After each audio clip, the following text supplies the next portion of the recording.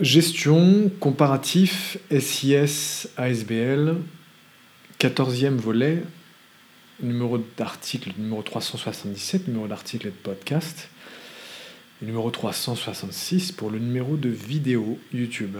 Et nous sommes aujourd'hui le 22 juin 2021. Je suis Bertrand Mariot et je vous souhaite la bienvenue. Je vous remercie beaucoup d'être à notre écoute. Quant à la gestion maintenant, donc dans ce volet, quant à la gestion de la société d'impact sociétal, la SIS, distinction est faite selon que l'on est en présence d'une société d'impact sociétal sous forme de société anonyme, d'une SA donc,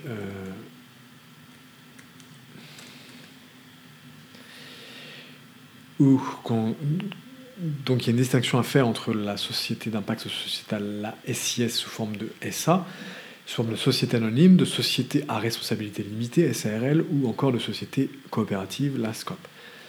Nous indiquerons enfin quelques mots à propos des associations sans but lucratif, l'ASBL. Pour les sociétés d'impact sociétal sous forme de société anonyme, la SA, il y a deux options de gestion.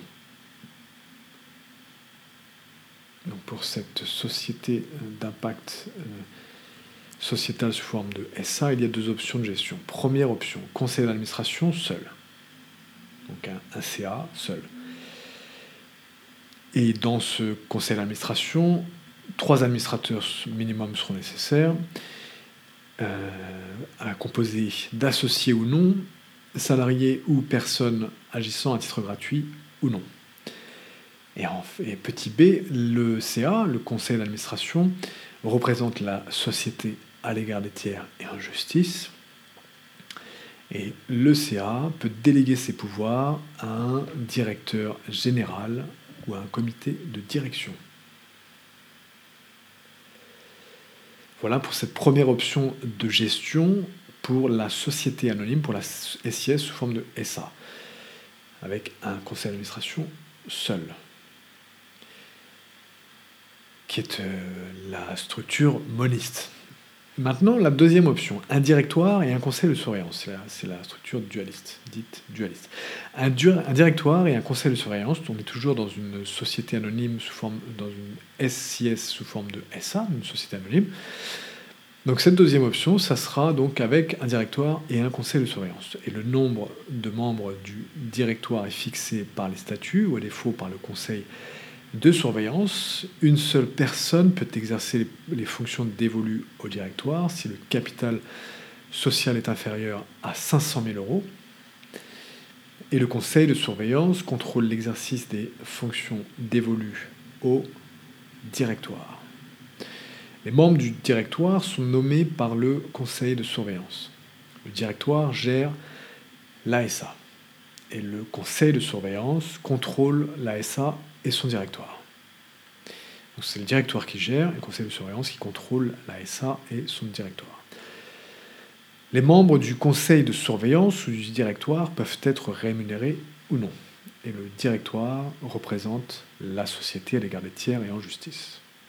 Voilà pour quelques mots à propos de cette structure dualiste pour une société anonyme. Donc c'était la deuxième option. S'agissant de la SARL, de la SIS sous forme de SARL, la SARL SIS, la gestion est sous la responsabilité de gérant. Il doit y avoir, donc on ne parle plus d'administrateur comme on parlait pour les sociétés anonymes, il doit y avoir un gérant minimum, associé ou non, salarié ou agissant à titre gratuit. Et les gérants représentent la société à l'égard des tiers et en justice. Et pour les SCOP SIS, pour la SCOP SIS, elle sera gérée par un administrateur. Et certaines règles relatives au SA s'appliquent si les statuts ne se prononcent pas explicitement sur le mode de gestion de la SCOP SIS.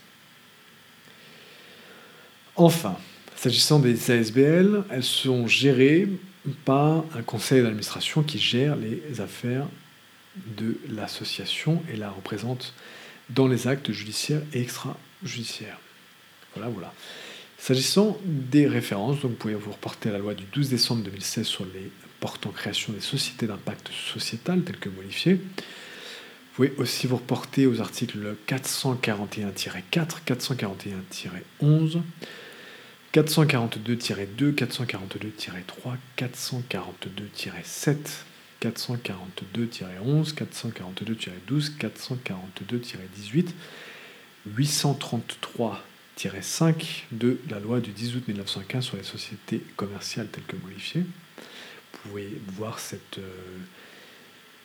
énumération sur le format écrit de ce podcast, cet article. Et donc, il s'agit donc des références de la loi du 10 août 1915 sur les sociétés commerciales telles que modifiées. Vous pouvez aussi vous reporter à l'article 13 de la loi du 21 avril 1928 sur les associations et les fondations sans but lucratif telles que modifiées.